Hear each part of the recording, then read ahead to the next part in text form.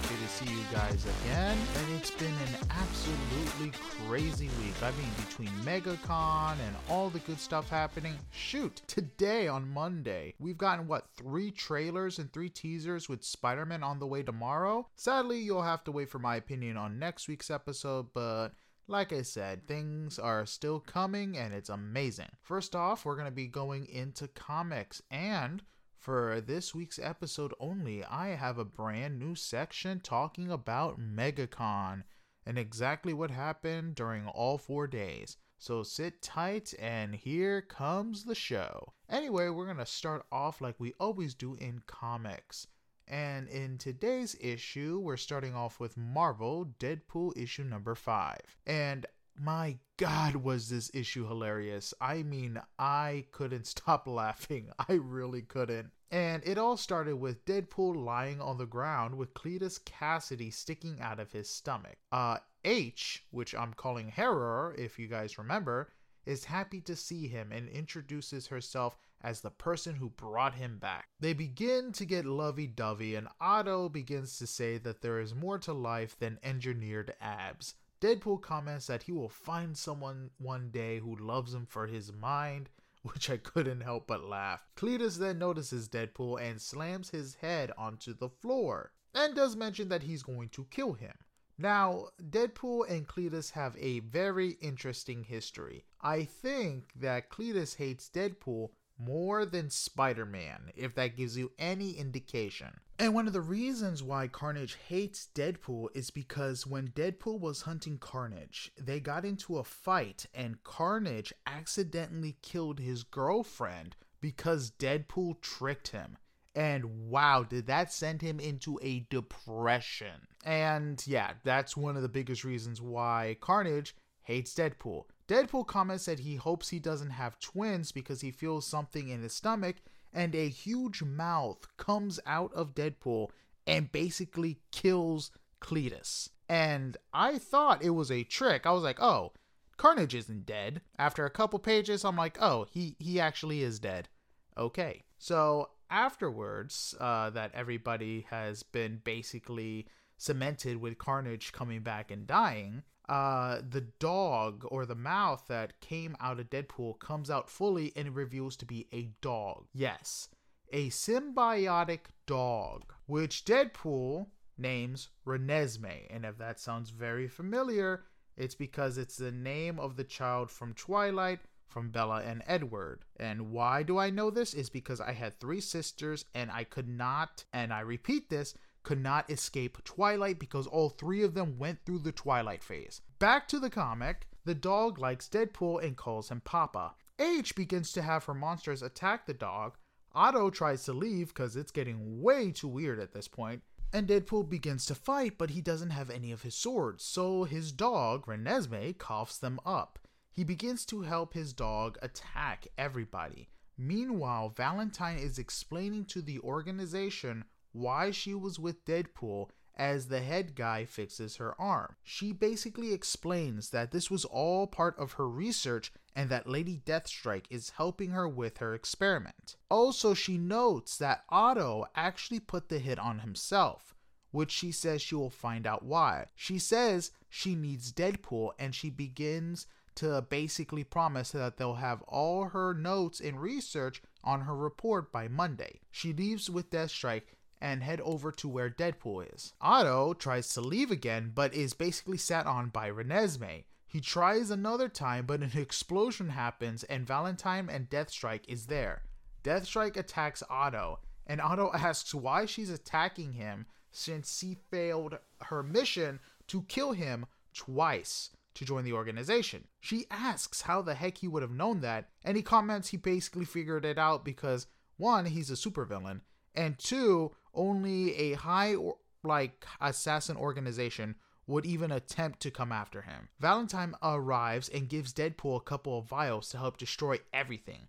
He throws it, but Renesmee gets in the crossfire and they all escape. Deadpool begins to mourn his dog, who turns out to be alive, carrying Lady Deathstrike in her mouth. He renames her Princess since he doesn't want to get sued, which I find hilarious.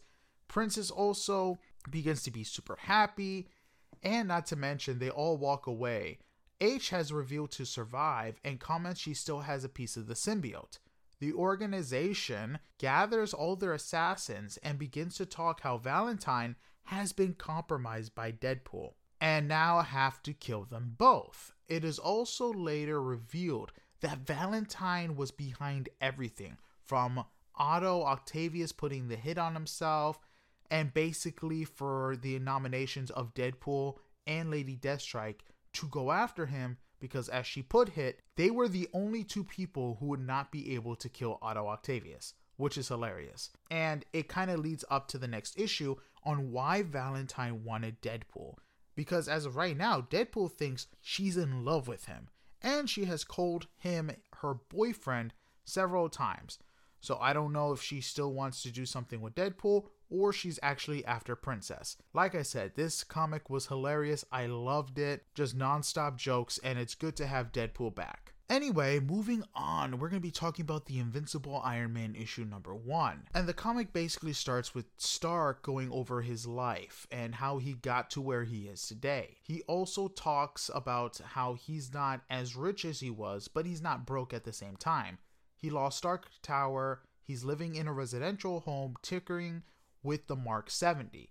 As he basically says, this is his only armor left. In the previous series, he spent all of his money buying weapons from a criminal organization called The Source. While tinkering with the reactor, it explodes, almost killing him, but it also kills a civilian. He is then told by Rhodey and Riri Williams that they didn't see anything wrong with his reactor. Tony thinks otherwise and even goes to Reed Richards to find out if there's anything there, but they don't find anything. He tells his lawyer, Jen Walters, to basically pay off everybody instead of fighting the civil lawsuits. He finds a new place and rebuilds the Mark 70. He basically takes it for a test flight, and while he's in the air, he is attacked by a guy in a suit. He basically beats him, crushes his arm, and he's basically told that he is the messenger. When Tony takes off the guy's helmet, it's revealed that this guy was kidnapped 2 days ago and is connected to the suit by tubes and a vent that's attached to the armor. Meaning this dude was an unwilling participant in whatever far-fetched schemes is happening. He flies him to the hospital and goes into a depression and drinks, ends up passing out near the garbage, and that's where the issue ends. Now, the one thing that's very interesting about this comic storyline is the fact that this is going to be leading up to an event involving the X-Men. Since his tech is going to be used to make new Sentinels, he is basically going to have to answer to the nation of the X-Men, and also probably help them out since this is basically his mess as well. So I'm very excited to see where that goes, and I can't wait to see how this all builds up to that event. And yeah, that's about it for comics. We're going to be moving on to TV shows. And I gotta say, the last episode of The Mandalorian was amazing. It was awesome to see how everything begins to fall. And what I mean by that is basically showing the seeds that are being planted for the rise of the New Order. Because let's be honest, as we've seen throughout the episode showing the New Republic, they're failing in controlling what is happening. They're understaffed, they're overworked, and they're just throwing out different technologies, allowing for some remnants of the Empire to come in, steal it, and basically tinker away. And this is shown whenever a planet that's not a part of the New Republic is attacked. The New Republic can't do anything because they're not signed on, leaving the Empire to do whatever they want, as shown in this episode. And one thing I will say is the fact that I loved seeing Zed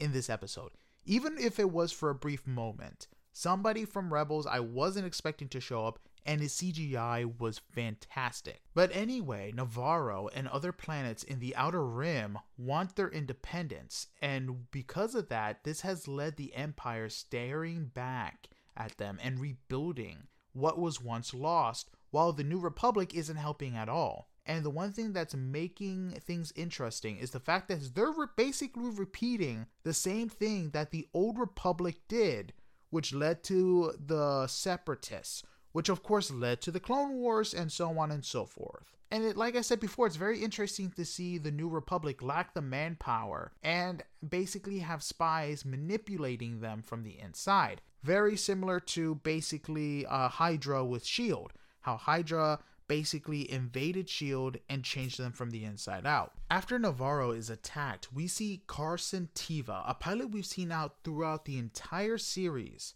talk to Colonel Tuttle about helping Navarro and getting the help that they basically need. Elia Kane, who we saw in the previous episode betray the Doctor and manipulate him into stealing the Empire stuff and basically mind wipe him, comes into the room as if she's asking the Doctor, or not Doctor, the Colonel, to basically what he wants to eat. And she manipulates the situation and mentions Navarro isn't on the signed planet accords and gets Tuttle not to authorize the help, which is crazy. And I gotta say, I really like how I hate this character. The actress playing this person is phenomenal. She plays the role so well that whenever I see her, I get mad. So what does Teva do? He finds Mando, and you know how he finds him, and I find this hilarious, is because the droid he picked up used to serve in the New Republic, so Teva was able to find them because of the tracker.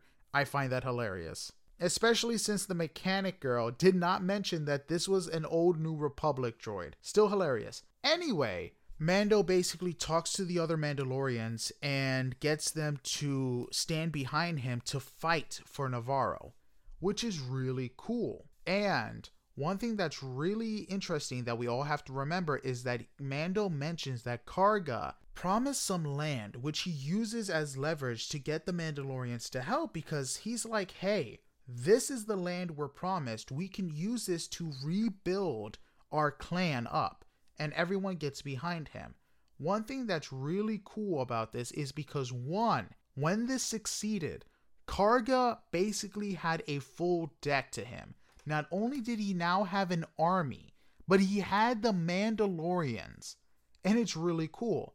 One thing that's really great about this episode is the fact that we got to see the Mandalorians fight, work as a team, and while even killing Shard. Now, I have no idea why or how the pilot was able to escape.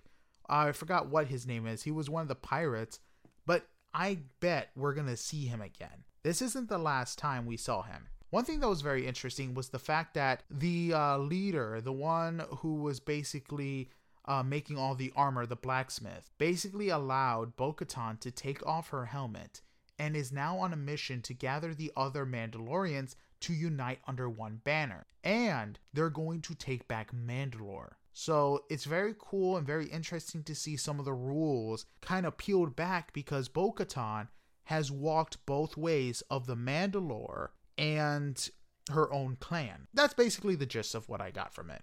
I could be wrong, but like I said, that's the gist. One thing that was really cool was when Teva was on patrol, it's revealed that Moff Gideon escaped and someone wearing Beskar armor helped him.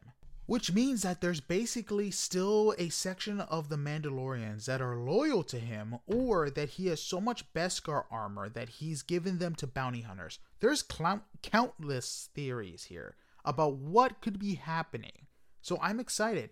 And one thing I don't get is why people are harping on this season being slow. In my opinion, they're building up the story so we can continue to be hyped. I'm excited about it. I'm wondering what's going to happen at the end of the season, and if it has anything to do with the Ahsoka series, with all the other shows that Star Wars is trying to produce to have one big crossover happen. And that's about it for the Mandalorian episode. Like I said, great episode, would rank it about 9 out of 10. Now, moving on to the last two episodes of The Bad Batch. Oh my god, were my heartstrings pulled. Especially for the last episode. I did not want, and this is a spoiler, so skip please if you haven't watched it, but I did not expect Tech to die. I was so sad when he died. I don't believe he's dead. You know what? I do not believe it. There are way too many things that could have saved him. He may have survived. I do not believe he's dead. But that entire 2 episodes, my heart was pumping. They were like, get out of there. And then they ran into Saw Gerrera. And it's just, oh my god, he ticked me off. I'm like, why? Why aren't you listening to the people who helped you before? Don't do this. And yeah, Oh my god, these episodes were frustrating, and it just left off in such a way that season 3 is just gonna be insane. Because if Tech is really dead, it just goes to show that they're gonna be slowly killing off each member of the Bad Batch until we're left with basically Omega. And I don't think we're ready for that. I really don't think any of us are ready for what's gonna be coming. Because one thing that Dave Filoni is really good at is making a show dark. Because if you guys don't remember, I think it was season 4 of the Clone Wars. That was one of the darkest episodes yet. So I can't wait to see what crazy madness Dave Filoni has in store for us. Anyway, Scott Pilgrim is coming back for an anime series. And this is the crazy part. Everybody from the original movie is coming back, which is really fun. I mean, it's cool for them to make an anime to kind of continue the story, but for everybody to come back, I mean, that's insane. And think about it, a lot of these actors who weren't big at the time when this movie came out, and now are huge stars like Chris Evans. And now the fact that he's willing to come back to do his old role, I find that awesome. And I'm glad that they were able to keep a strong and happy relationship with this film to say, you know what, screw it, we're doing this again. So, yay! Well, I'm not a really big Scott Pilgrim fan, but I mean, the movie was not bad. It was really wacky. And I got friends who are big comic book fans of this series, especially the movie. So they're going to be really, really happy about this. And I'm very curious to see what studio is going to animate it. And if it's going to be somewhat of reminiscent of the comic book, or it's going to be more, I don't know, regular anime. Who knows? I'm excited to see it, and this should be very interesting. Anyway, moving on. The trailer for Secret Invasion has dropped, and wow, is it going to be gritty. I mean, I don't understand how they're going to be able to say this takes place in the same world as freaking She-Hulk. It's just so dark, and you can tell there's some remnants of the Winter Soldier because you don't know who to trust. You don't know who's a Skrull, you don't know who's evil, and you don't know what's happening. None of us do. And Nick Fury is wanting to face this new evil character 1v1. Heck, we don't even know if this is the real Fury. So even better. One thing I'm very curious to see is we saw more Don Cheadle in this, and I'm curious to see if he's going to armor up to basically help, and we're going to see maybe a discount team of Avengers, like the Defenders. That'd be kind of cool. I don't know, and I'm very curious to see if Ross in this film, or not film, TV series, my apologies, is going to have some Wakandan gear. Because apparently this takes place in present day MCU, so I don't see why he wouldn't, especially since now he's a citizen of Wakanda after basically helping them out during the second Black Panther film. So that'd be kind of cool to see. And maybe we'll see some Black Panther characters pop in.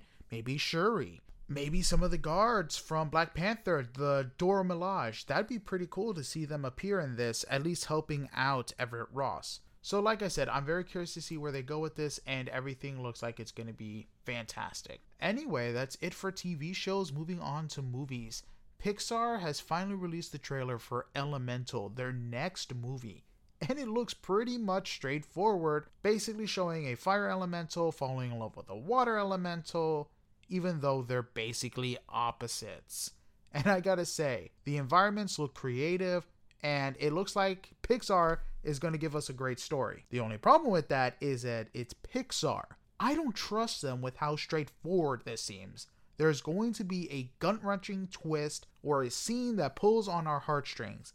I already know it, I expect it to come, and I'm probably not going to be prepared. So like I said, very excited with this. I can't wait to see what they do. Moving on. DreamWorks is still apparently wanting to milk a franchise that just won't die, and that franchise is Trolls. Because something I did not think I would be saying right now is that they're coming out with Trolls 3. And one thing that's very interesting, and I kind of like this time, it is not a movie about a world-ending event. No one's eating any trolls, there isn't someone trying to take over the music.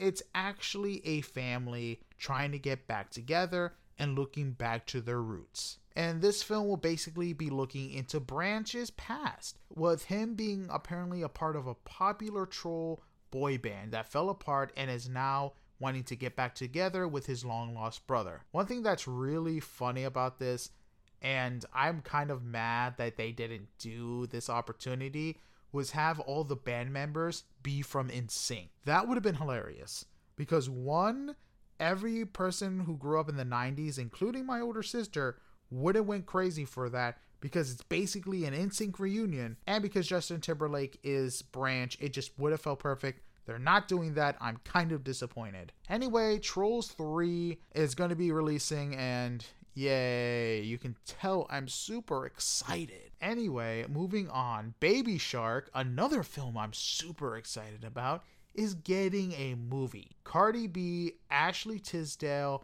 Offset, and apparently their kids are going to be in this movie. My ears are not ready for this. I'm just giving you guys a heads up. It is not, and I don't even know what it's going to be about. All I know is I'm going to be avoiding it like the plague. Like the plague. Anyway, moving on, Dungeons and Dragons, the movie. Again, this will be a non-spoiler review, was amazing. Absolutely loved it. It was goofy. The characters were fantastic. Chris Pine was great. Michelle Rodriguez, freaking Hugh Grant was really funny. So were some of the other characters. I mean, the dude from Detective Pikachu, the chick from freaking It, they were very great. And even, I don't even know how to pronounce this dude's name. I'm just going to say the guy from Bridgerton was really fun. And honestly, it's goofy. I'm glad that people who play D&D was able to go to this movie and enjoy it for what it was.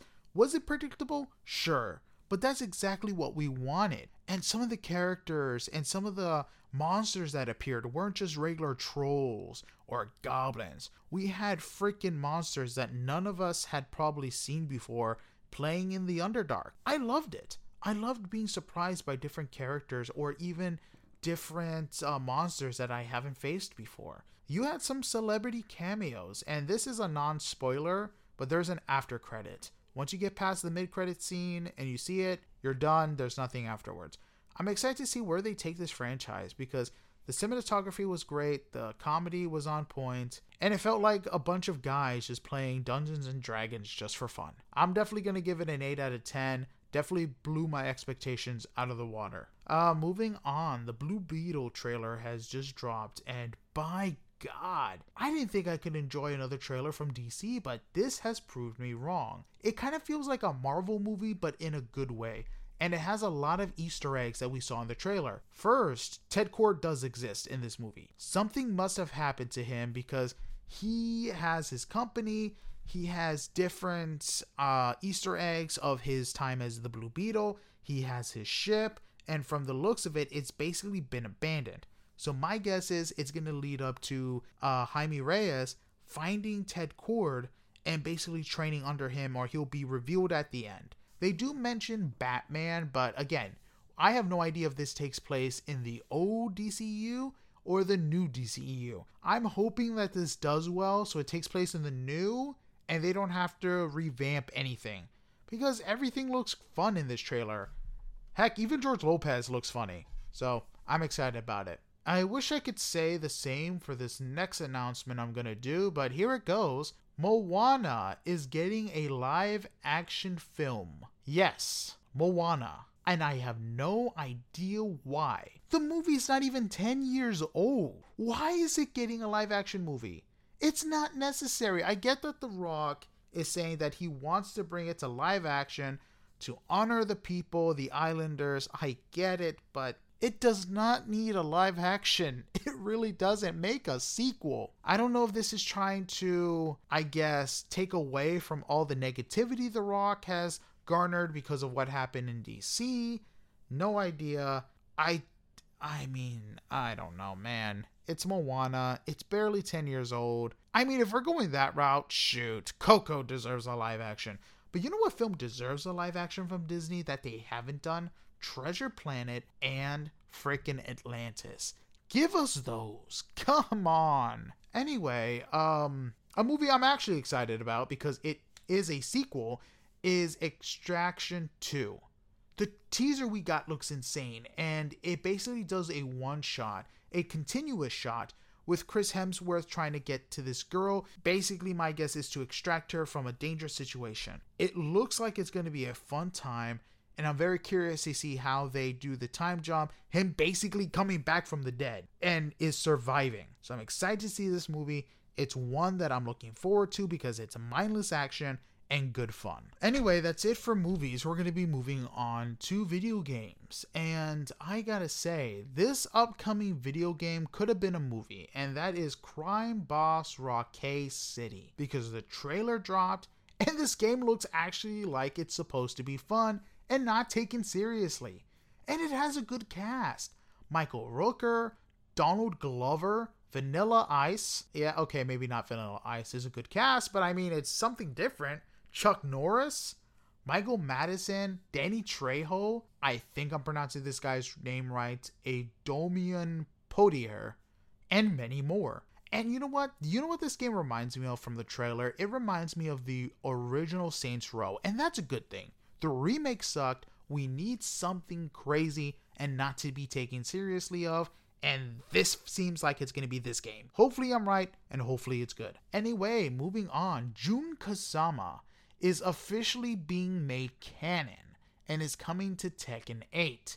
Now, I get it that she's been already made canon, but what I mean by that is that she's still alive. She's made a couple of appearances since Tekken 2, but they've been in tag team battles and non-canon games. So for her to officially be back is going to be interesting, and I'm very curious to see what she's been doing all this time. Because if you guys remember, Tekken 3 was all about her son avenging her and defeating the ogre. So I'm very curious to see what happens. Her moves are very similar to what we saw in the anime, and apparently she's here to cleanse the world of evil. I'm very excited to see how crazy this story gets, and I can't wait to see her reaction to Jin, because wow, her son has definitely taken to the dark side. Speaking of dark sides, The Last of Us Part 1 is not doing that well on PC. It has so many bugs that it's making for a really, really good meme fest. I've seen these memes, they're hilarious, and I'm very disappointed at Naughty Dog for releasing a game on PC after the hype of the show, and it's just buggy. Like, do you not test this stuff? It's simple, boot up a PC, get some beta testers, test the game. But we'll see what happens. Hopefully they're able to fix everything. Next, talking about beta testers, wow. The Veiled Experts, which has shown to be in its final beta, is basically coming out of the beta and becoming free to play. It's going to be a 5v5 tactical shooter where you're basically given objectives to do and given some special abilities. I'm really hoping that this doesn't fail. It looks like it's going to be fun, but who knows? There's so many different first-person shooters out there. Maybe this will be different from the rest. Genshin Impact is getting a 3.6 update, and the trailer that was released gives you a bunch of new stuff and information. They're introducing new characters like, God, I really hate pronouncing these names, Baizuhu and Kava. I apologize if I'm butchering these names. I have no idea how to pronounce them. Anyway, they're giving you some new artifacts, weapons, and a lot more stuff will be showing up in the update. And I can't wait to see how they do this because one, this studio has been bringing new stuff to their fans non-stop ever since this game has released. This studio knows how to keep their fan base happy, and I hope other studios take notice. This is what you do. Make us happy and we will pay you money. Again, my opinion, that is all. Moving on. Speaking of updates as well, Gran Turismo is getting a 1.31 update. And this will add the Nürburgring Endurance Spirit, new Audi RS5 Turbo, a DTM 2019, a Mazda 3X Burgundy Selection 2019, a Porsche 959 1987, and a bunch of other cars. Do I know what these cars do? All I know is that they drive really, really fast. Not a car person? Shoot me. Anyway, moving on. Spring is here on Fortnite, and they're already breaking out the Easter eggs and a bunch of new spring break announcements. So it's going to be fun if you play Fortnite, and it's definitely going to be a fun ride for the Easter eggs. I remember what they did last year, so if it's anything like this year, who knows? It should be fun. Leroy Smith and Asuka Kazuma are confirmed for Tekken 8. And their movements look great, especially with Leroy Smith's Wing Chun. It just looks beautiful. Absolutely stunning. And I love that his dog is still there. I'm very happy about the dog. And Asuka Kazuma is really fun. I'm very curious to see if they're going to explore her origins a bit and let you know who her father is and what her relationship to the whole Kazuma family is. And her fighting style looks great too. And that's about it for video games. I'm going into nerd theories now, and this may be an unpopular nerd theory, but hear me out. I actually think The Rock is getting more flack than he's actually deserving of. I get it. He was the reason why Black Adam got his own movie, but let's be honest, he was promised this back in 2014. So they were already giving some plans for what they were going to do with Black Adam. Then they had the Shazam movie, and then he still wanted his own movie. Which makes sense. I mean, he's been fighting for this. Just like Ryan Reynolds was for Deadpool for years. He basically put off a bunch of other projects. He wanted to take the DCEU in a new direction where he was basically going to fight Superman. I get it. That's not how his character works. His character is supposed to be a straight up villain. And I know he wanted to take over the DCEU. I mean, people were happy when Henry Cavill came in for the cameo and didn't realize it was supposed to be Shazam. Heck, The Rock apparently blocked a bunch of different characters from his own movie from showing up in Fury of the Gods. And it's so obvious that Fury of the Gods was meant to introduce Black Adam as the villain. I get that. And again, I think he's getting really big flack. And he doesn't deserve it. He really doesn't. Everyone's trying to put all the blame of Shazam 2 Fury of the Gods on him when that shouldn't be the case. Honestly, there is so much blame to be put around.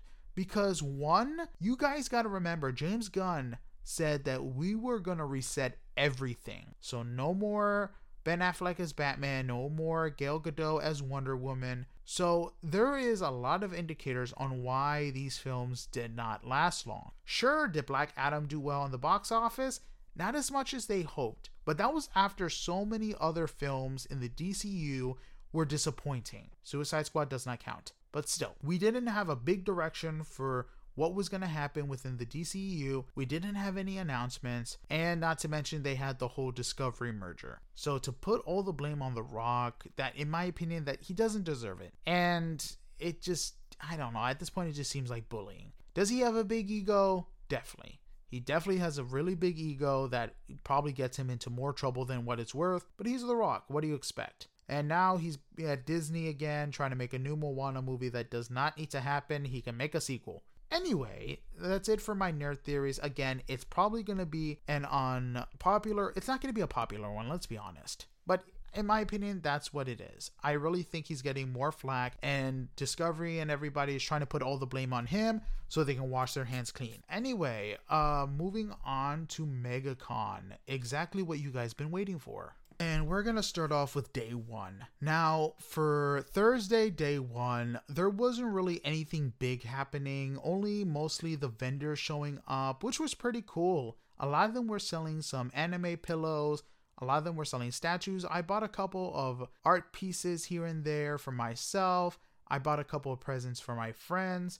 Really fun stuff. My dad tagged along, and he finally got to see what I was talking about when I told him to stay away from the furries. And the anime pillow girls was not fun to explain. Anyway, I dressed up as Spider-Man 2099, which was cool. I got my picture taken a lot, and I got to participate in some of the events. Like they had Star Wars trivia. I didn't win, but I did do the Cosme minigame they did and won a professional photo shoot from a group called The Project. If you have no idea who they are fantastic people. If you go to these cons and they're there, trust me, if you're wearing cosplay, you will not forget or regret the pictures that they take. Anyway, one thing that was really cool was afterwards, we stuck around, seeing what other the vendor events that were happening. Again, the first day is basically to go in, get your badge, see what's happening, and just have some fun. Sure, they have some talks, but nothing really from anybody I wanted to hear from. Afterwards, we hung out, went to a Colombian restaurant, ate some food, and there were so many cosplayers at Megacon that really were amazing. You had Predator, Doctor Who, you had Ghostbusters. They were able to set up something where you were able to donate money and put on their professional proton pack and take a picture with the Ecto car and the second Ecto car. Really great. Those guys were fun. Anyway, after we were done with the first day at Megacon, we went to see the Dungeons and Dragon movie, which I talked about. When it came to day 2, it was amazing. So we started off with an anime deathmatch, and I gotta say, I was very, very surprised on how many people chose Sailor Moon over Goku on who would win. And they had some pretty other fights too. Ones that surprised me the most was Genji, the main dude from Chainsaw Man, almost lost to David from Cyberpunk in a debate. In my opinion, as much as I do like David, Genji's going to win. And remember, this is during their peak power, and in my opinion, David would lose because he would go Cyber Psycho almost instantly. So there was that. I got to speak and even get a picture with Carl Weathers and even shake his hand. That was amazing. The dude is so much taller in person, and he's huge. He doesn't look like in the show, but the dude is buff. And I got to dress up as Obi-Wan Kenobi and finally get to use my Ultra Saber, so that was fun. I also went to some Nintendo trivia. It was okay, not the best. I went shopping for a bit. I will say this, I did see at least 15 guys dressed in maid costumes. Not that there's nothing wrong with that. I just tried to figure, is there like a new anime coming out? Is this like an event I didn't see? Maybe they're there for the maid cafe? God, all those anime weeps thinking there's going to be anime chicks in that maid cafe is going to be in for a rough surprise if that was true. God, that would be hilarious to see. I would have actually paid just to see their looks. Where was I? Yes. So again, nothing wrong with that. I was just trying to figure out if there was something I missed. Let's see what else. There was this one chick dressed as the main protagonist in Kill la Kill. Wow.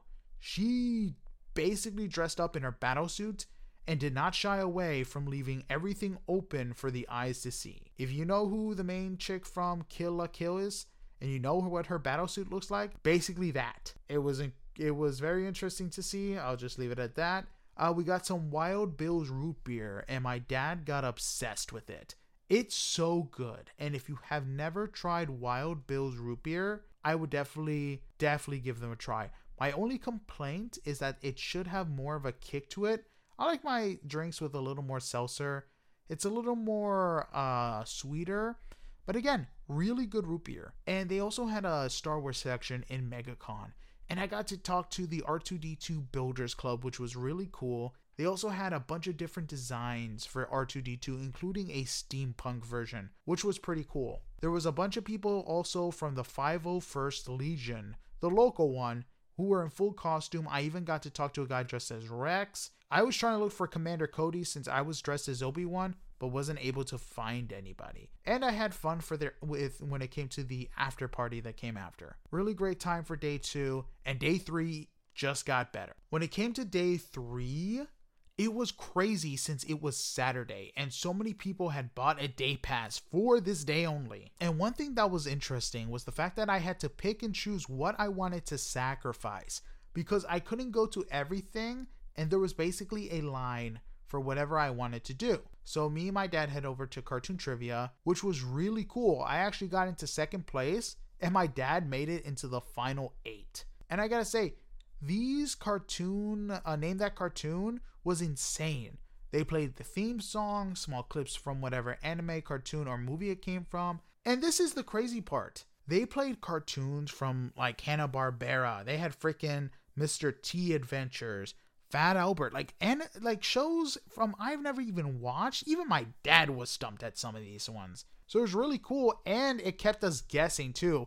Sometimes we didn't even know the show. That's how old or obscure they picked. And that's amazing. I loved it when they really put their heart and soul into something and make it difficult. Sometimes it's too easy. It's always good to be challenged. Anyway, I really won a music sheet for Inspector Gadget, which I got for my sister. And after we were done with that, we went back and forth between the north section and the south section, trying to figure out what we wanted to do next and trying to get in line before everything got like cut off.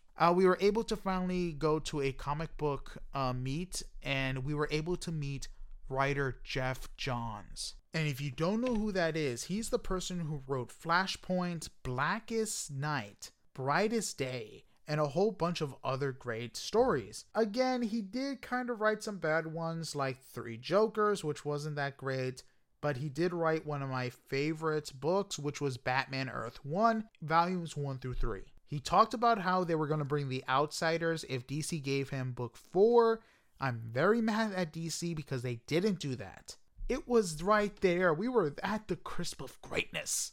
Anyway, he did talk about how amazing it was to work with on Stargirl, and even Breck Bassinger made an appearance, and it was very much a surprise. We got to see some cool stuff and get a hint of what's to come. He did say, and this was very concerning, that there might be a potential writer strike.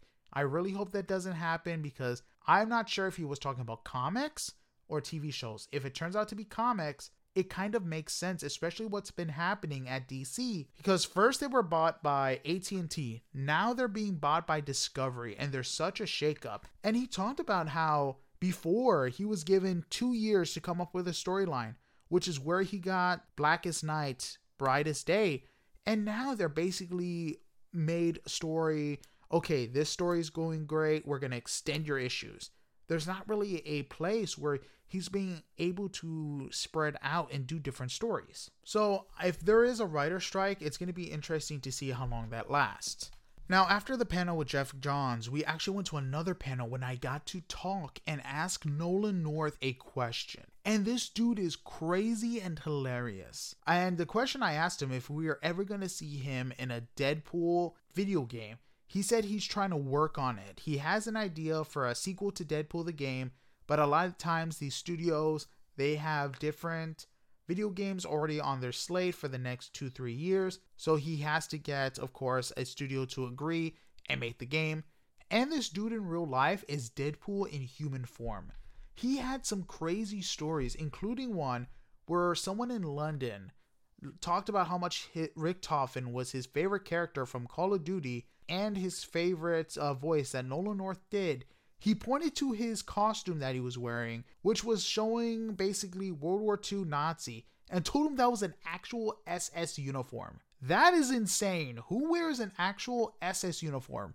That should not be legal at all. Who the heck proudly walks away? Who even, is that like a grandpa thing? Did you guys just move from Germany? Or did your father fought for the Allies and basically took it with him for like a trophy? I don't know. Anyway, it was really great. I felt bad for the guy behind me because the guy who asked the next question was really weird. He asked a question which I don't remember what he asked, but the second question I will never forget because it was so weird that even Nolan North did a what?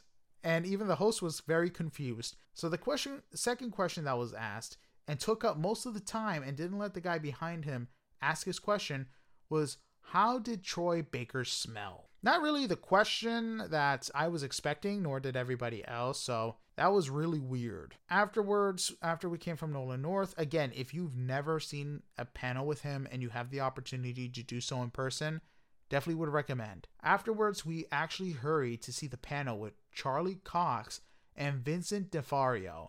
And I gotta say, they didn't allow anybody to ask any questions because they wanted to lower the risk of potential leaks for the new Daredevil show. But it was awesome, and seeing how playful they were with each other was really cool.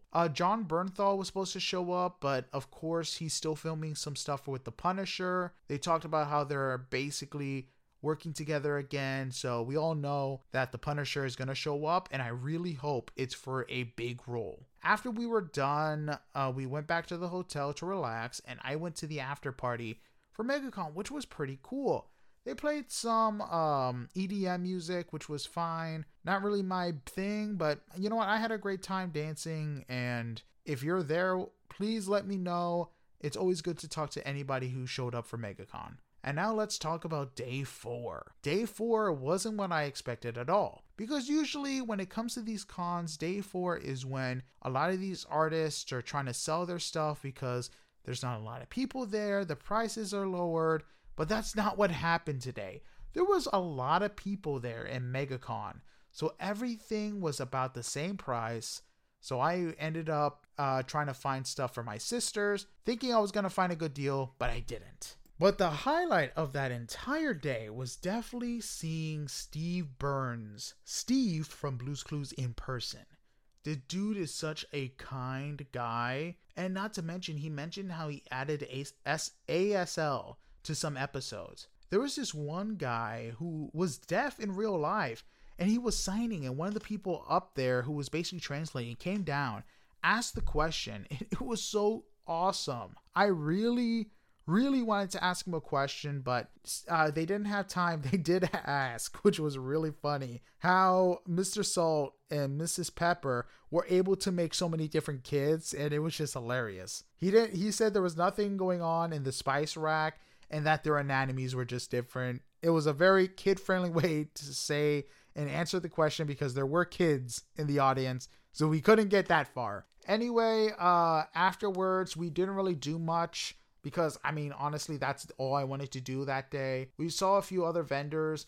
I did take a picture with quite a few guys. There was this one guy with an Audrey 2 puppet. He was dressed as Seymour, which was really cool. He was able to move that thing around. I even took a picture with a group of people who were dressed as Mario, Princess Peach, Wario, Luigi, Waluigi, and they basically were dressed as what those characters would look like as Ghostbusters. You also had one dude dressed up as the Moon Dude from the old McDonald's commercial, and my dad was like, "Oh my god, that's the dude." And I'm there, well, that was more me, and I was like, my dad was like, "What dude?" I was like, "Isn't he the dude from the old McDonald's commercial?" My dad just had a light bulb go off. So we got to take a picture with him, and it was amazing. I really can't wait to see how next year will top everything off.